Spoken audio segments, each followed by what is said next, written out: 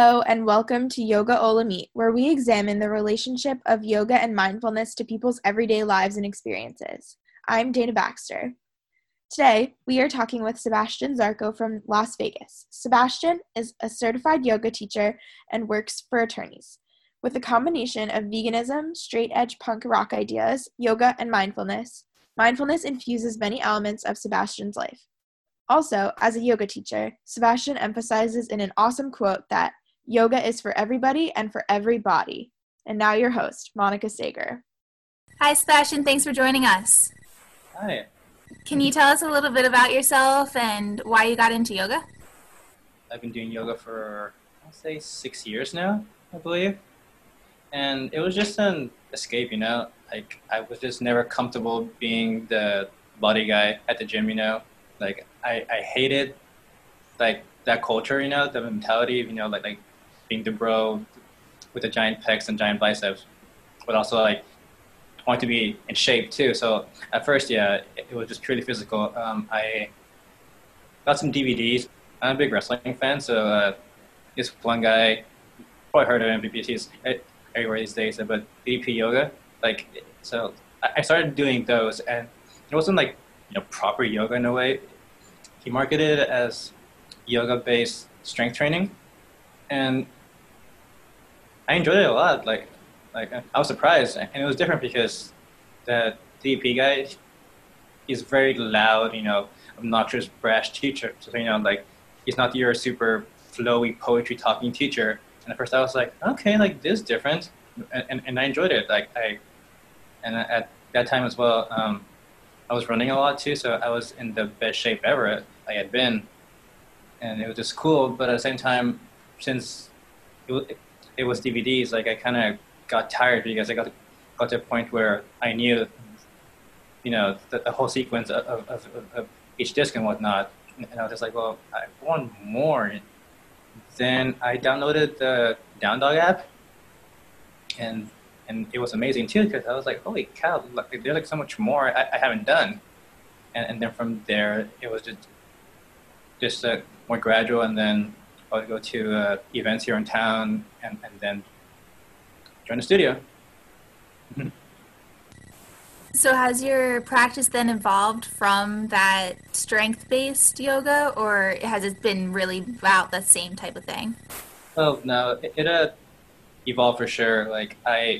Yes, even though I was in the best shape of my life and whatnot, but I still wanted more, and I knew deep down that wasn't like proper yoga in a way. So I wanted to learn more. So that's when I was getting into the other aspects as well, like more spiritual, philosophical, and all that. So, and I'm also a big nerd, like for Sanskrit. So just learning like everything, it was probably a good challenge as well. So like I just took it like by storm, and I was like, I just want to know so much more.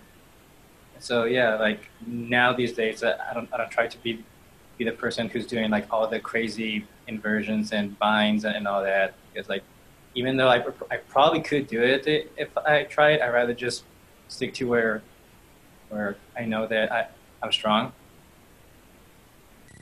That makes sense. So then what does your daily mindfulness and yoga practice look like? Well, for mindfulness, I'll admit that I'm not the best at meditating. Like I just can't sit still, so that's why I enjoy the practice, like being a moving meditation, because even though I am moving, I'm still focused on what I'm doing and just being there instead of thinking just oh crap, like I have to do this like tomorrow, like my errands, groceries, oil change. Like I can just be focused on just myself in a like non-selfish way.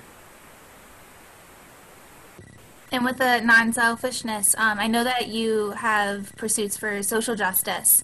How does yoga and mindfulness then play into that? It helps me be more grounded in how I think, and be less reactionary.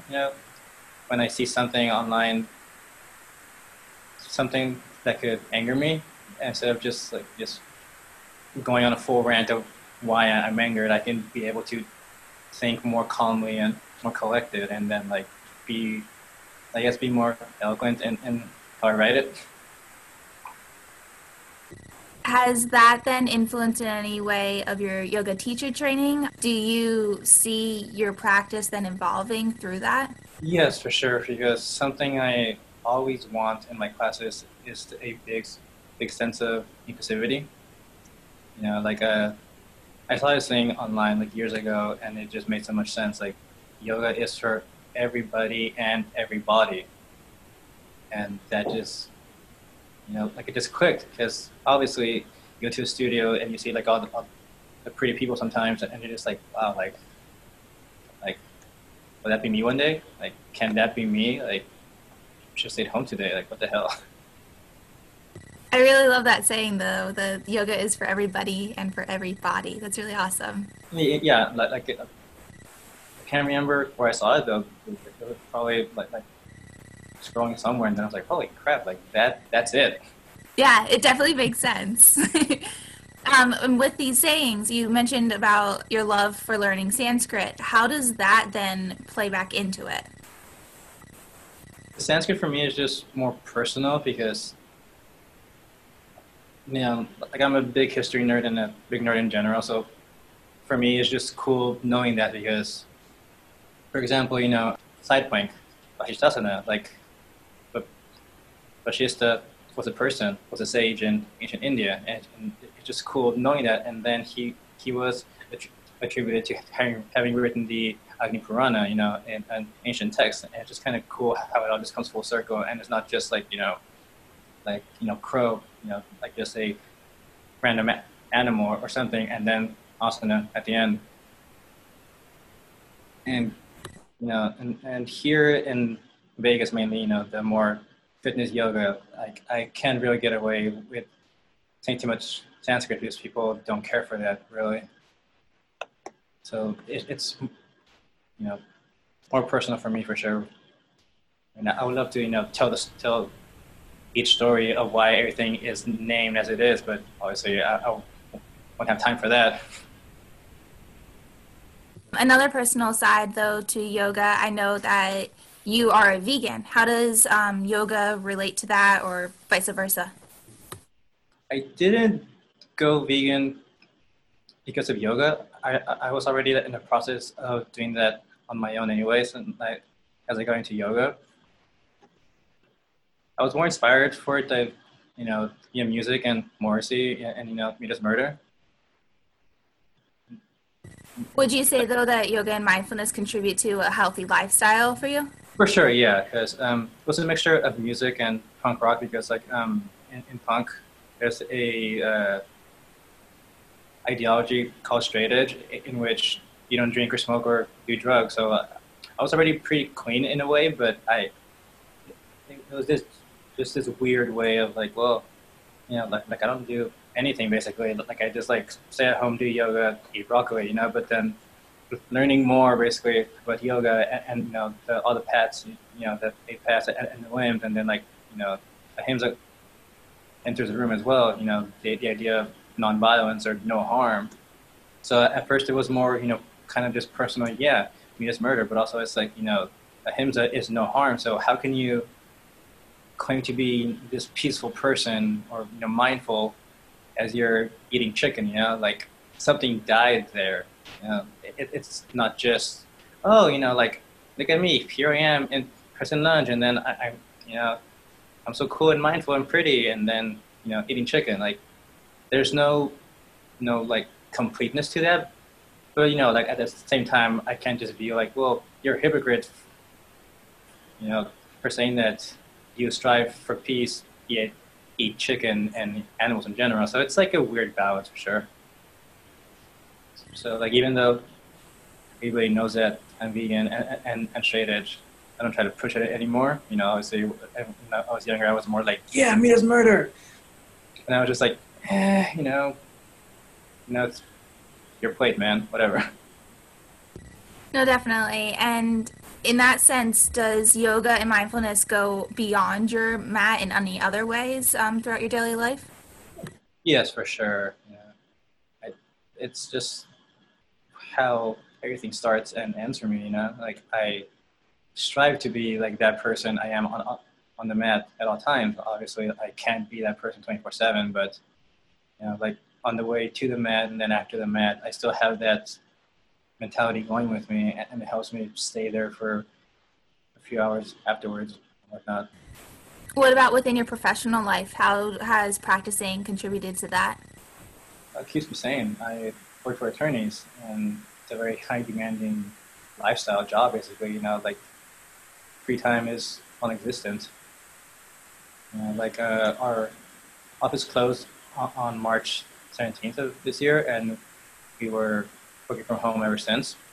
And even though we're at home, we're still working our 8 hours a day, but some attorneys saw it as, well, they're home all day now, so I will email them at 7 p.m. when they're having dinner saying, I need this now. And it's just like, okay, like I'm having dinner right now and I'm not getting paid for this, so I'm sorry, but I have to wait. And then you get this angry email in all caps. I told the client that the report, would get sent, tomorrow morning. It's like, well, should have told me before 5 p.m. or something. Like, I'm sorry. And it's for sure, like, helped me, like, stay sane and, like, not take it too personally.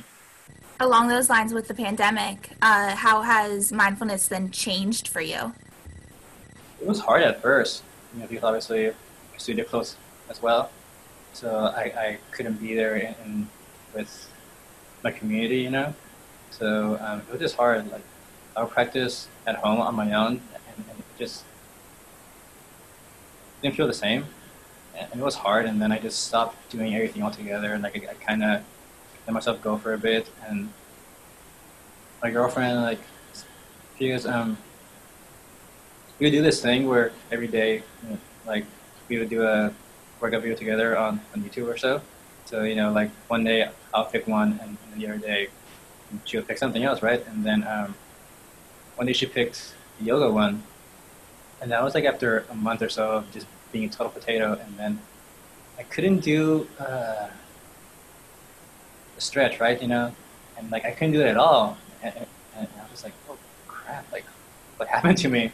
And then I told her too, and she worried too. There, she was like, "Are you okay? Like seriously, like, are you okay?" I'm like, I don't know. And then just little by little, I picked myself back up, and I for sure appreciate the mindfulness now even better because my studio reopened in I want to say July. Obviously at a limited capacity. So at first, with it being open, was hard because the one room where in a pre-COVID world you could fit like 45 people mat to mat to mat, like now fits 12 people. I know it's impossible to get a spot. So it was hard at first as well because I was thinking, oh, here's my chance to go back and like be part of that community. But then I would look for a class. Oh, like you're on the wait list and you're number 20 on the wait list. So there's no way in hell that I'm getting in today. So it was just a process of rebuilding myself, trusting myself again to practice on my own again and just like build it back up. Did you ever dabble with virtual yoga? Yeah, my studio was very proactive and launched like an online service basically, like as part of the membership plan. But I tried it as well for a week or two, but still like it just felt weird seeing like my friends on the video and my favorite teachers on the video and me not being there. But like that was part for sure of what helped me up to still like go back up little by little. So then since you've been back, at least partially, in person, has anything changed with what you are teaching due to the pandemic and what everybody's going through? Yes. Yeah, I mean, obviously all the mats are spaced out. And at first, our mask mandate was just for hiding the mask when you're walking around the studio or in the bathroom and whatnot, the locker rooms, and you can be mask-free on the mat. But then since the cases rose again, now it's just mask at all times on the mat too. So it's harder now. But yeah, and obviously we try to keep it. Our movements now are more limited. You can't walk around the room anymore, and hands-on adjustments are obviously out of the table now. So it's more of a verbal cueing class now for sure, instead of just trying to help the person like rotate more or like square more. Now it's just like just use the words, man. So I think that leads me to my last question then for you, Sebastian. Is there anything left that you'd like to add for our audience regarding yoga, mindfulness, your practice in general? Any chance you have, just go for it. Like, even though it's 10 minutes or a half-hour class or full hour. I used to do karate years ago, and then one of the elder students, like I would say, I'll always be there for karate because one day it won't be there for you. And I feel that for sure a lot with yoga as well. Because obviously yoga isn't just like, on the mat, but everything else. So just try to be that person you want to be on the mat, but also off the mat. Any chance you get. Awesome. Thank you so much for talking with us, Sebastian. I've really loved hearing your outlook on yoga and how it influences your life beyond just the mat. And I hope our audience has agreed. Thank you so much. Yeah. Again, this is Yoga Olamide. Make sure to tune back in 2 weeks for another edition to hear about yoga and meditation within another walk of life. Again, I'm Dana Baxter, and on behalf of Monica Sager, myself, and the Yoga Olamide staff, thank you, and we'll see you